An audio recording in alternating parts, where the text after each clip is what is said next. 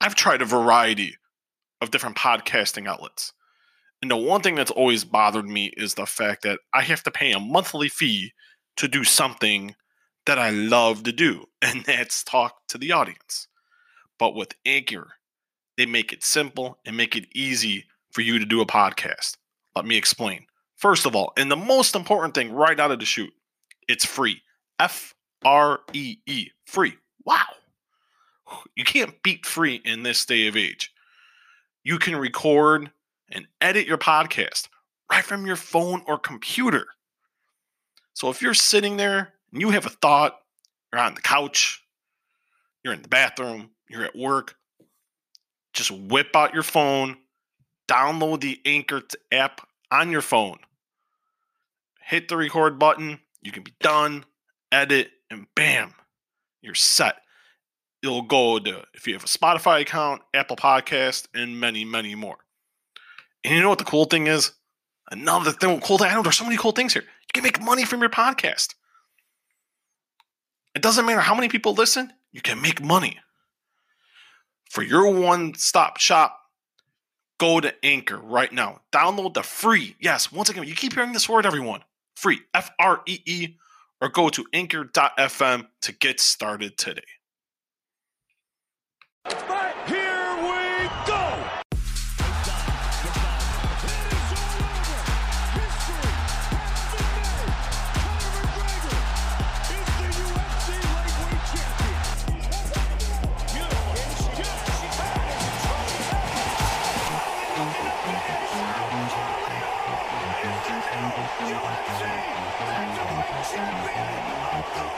You ring your wife, baby, we done it. We're rich, baby. Conor McGregor made us rich. Break out the red panties.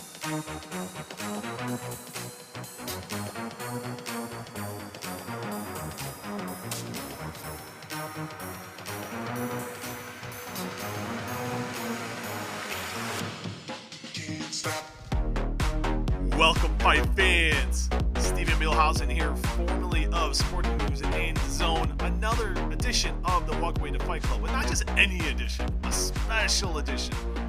Normally Daryl would be on the other side, but Daryl's not on the other side today, because we're going to be airing a special interview. An interview I thought that was completely lost. One I never thought I would see the light of day again, because I never even got to write about it. That's how depressed I was. I did this interview I remember doing it on a Sunday. Now, if anyone knows me, I don't do interviews on Sundays. That's like my one day of just, I spend time with my kids, spend time with my wife, and I just do that. That's it. I don't do anything. But I made an exception for this interview, and I thought it's still relevant because it's a big night for pro wrestling.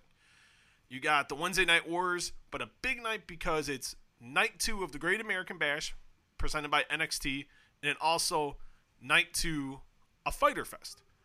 And NXT is gonna, with the Great American Bash, is the big title fight. The big title fight. You can call it a title fight between NXT champion Adam Cole and North American champion Keith Lee. Undisputed title match. The winner will have both titles, so that match is going to be awesome. But then on the other side, an awesome main event as well on the AEW side, Fyter Fest Night 2.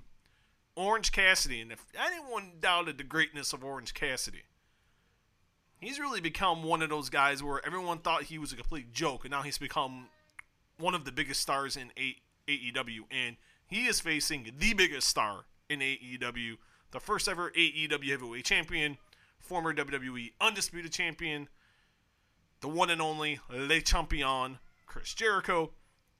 And that is the guy we're going to have the podcast. I did the podcast with on a Sunday morning. He was in New York City for the big Toy Fair convention out in New York City. And this was when Chris was still the champion. And he was getting ready for a title defense against Jon Moxley at Revolution here in Chicago. And we talked about a lot. But we talked about AEW getting hot this quickly. The character changes that he's gone through throughout his illustrious career. If you ever thought he'd wrestle this long, he's been 30 years in the business now. And the guy's barely last 10 years. And Chris is going 30 years and going strong. You know, rate this run he's had in AEW. because this has been some of his finest work. And Chris has had a lot of great moments in WWE, in New Japan, and then currently right now in AEW. So I asked Chris where he would rate that run. And then he had some interesting thoughts on Orange Cassidy. And and this was before, I think Jericho in the back of his mind knew one day, okay, I'd face this guy. But initially, Chris wasn't down for the cause when he saw the character and saw him perform. So we'll talk to Chris about that and a whole lot more. But if you're listening to this on the audio version, you can find it on iTunes and all your favorite podcasting platforms. Just search The Walkway, The Fight Club. Download, rate, subscribe. Please give it 5 stars. Really, really, really would greatly appreciate it. Just because then it helps us out in the rankings, and also it helps in terms of sponsorships and all of that. So it would be really greatly appreciated if you rate this, give it 5 stars. All you got to do is click 5 stars. Boom, boom. You want to leave a comment as well. But please, please, please, oh, pretty please, rate the podcast 5 stars and all your favorite podcasting platforms. And if you're watching this on YouTube, we got a big influx of subscribers on YouTube. So please, please, please, just click that subscribe button. You get a lot of great interviews, not just this one. Going to be a lot of great stuff. We got Randy Orton's up there. We got CM Punk. We got stuff with Cody. The Young Bucks. Sorry for my oldest son there who is definitely 4. CM Punk with Dana White, Chael Sonnen, Rashad Evans, Bill Goldberg. You name it, we got it. Boxing, MMA, pro wrestling. And right now, here's my interview with Le Champion, the one and only Chris Jericho.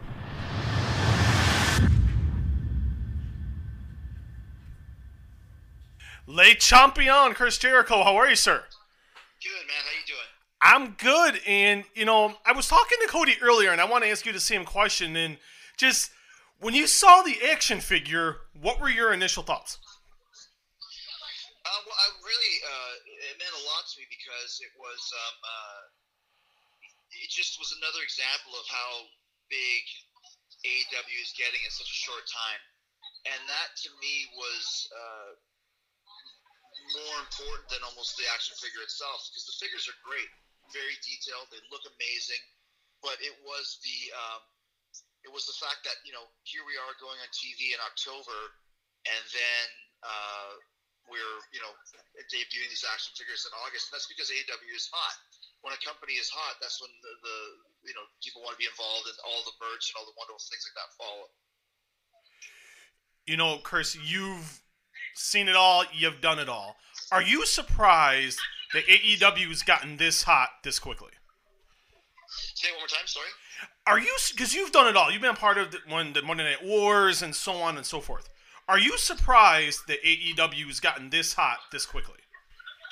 I'm not surprised, pleasantly surprised maybe, because I think people were waiting for something like this, waiting for an alternative. And more importantly, I think that we had a great group of talent that made the decision to not go to WWE, and that gave everybody a stake in the game.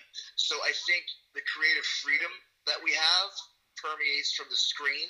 I think that's one of the reasons why people enjoy our show, because there is a difference between AEW and any other wrestling company, and that comes from the fact that we have the creative freedom to be organic with what we're doing. So I think, once again, am I surprised? No, because I wouldn't have come here if I didn't think we had a big chance of really making it. What I'm pleasantly happy about is all the puzzle pieces lined up very quickly, even from the network that we're on to the, like you said, just the action figures and re-signing with TNT, and just everything has been going even better than I could have expected, but deservedly so, because the product has been awesome. You look at, like you've done it all, and so, but I thought really, and I don't know if you agree with this, but to me, the reinvention became complete for you is when you faced Kenny. Because we knew how great you were, but then everyone's like, oh my God, Jericho and Omega, and then we saw that classic, and then we saw what you did with Okada and what you did with Naito. What do you make of the fact that you can keep coming out with new stuff, reinventing yourself, time after time after time? Well, I mean, this is by design. Once again, I think one of the secrets to the longevity of Jericho is the fact that I have never rested on my laurels, and I've always wanted to do things differently and always wanted to update and change. And that has a lot to do with, big influence of David Bowie. I mean, he was always different, but still retained the essence of what Bowie is as a performer. So I really enjoy changing things up, but it's not something that you can plan. It organically happens when I feel it's right. And I think that's one of the reasons why it works. Sometimes I do things that really make no sense, but I know that I can make it work. And that's exactly what we did. So I think it's part of the legacy of Jericho is also the fearlessness I have of pretty sure if something feels right to me that I can make it work. Did you plan on being around this long? When you set out on the wrestling journey, was it like, okay, I got a 15 to 20 year plan and then I'm out? You started a long time ago, and yet we're in 2020 and we're talking. You're at a toy fair in New York. I'm sorry, I got some. No worries, Chris. Did you, when you set out on the wrestling journey, was the plan to have this long of a career? Well, I mean, I don't think. Once again, dude. I mean, that's such a strange. Not strange. It's a hard question to answer because I never had anything really planned.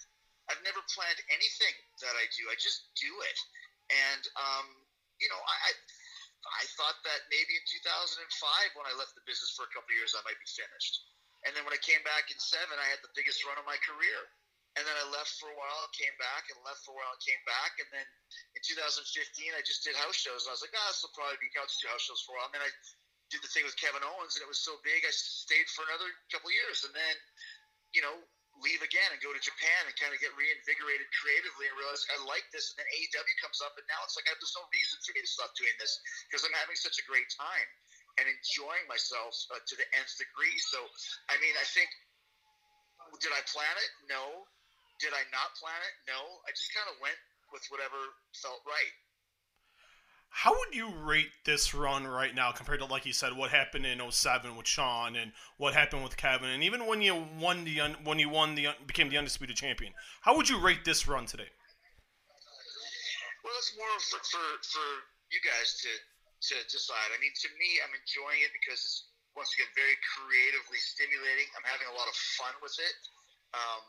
And the rewards of seeing the company grow and seeing guys being made into stars basically right in front of your eyes is kind of what wrestling's all about. So the stories that we're telling, the stars that we're making, the advances we're making in business, re-signing for hundreds of millions of dollars with TNT for an extra 3-4 years, all of those things are big deals to me. So it's a very successful run, and from a personal level. So I don't know how this matches up to something I did 2 years ago or 10 years ago or 20 years ago. I just know that I'm having a great time and creatively being fulfilled and satisfied, and seeing the company that I work for growing exponentially over a very short period of time. So it's a huge run, for sure.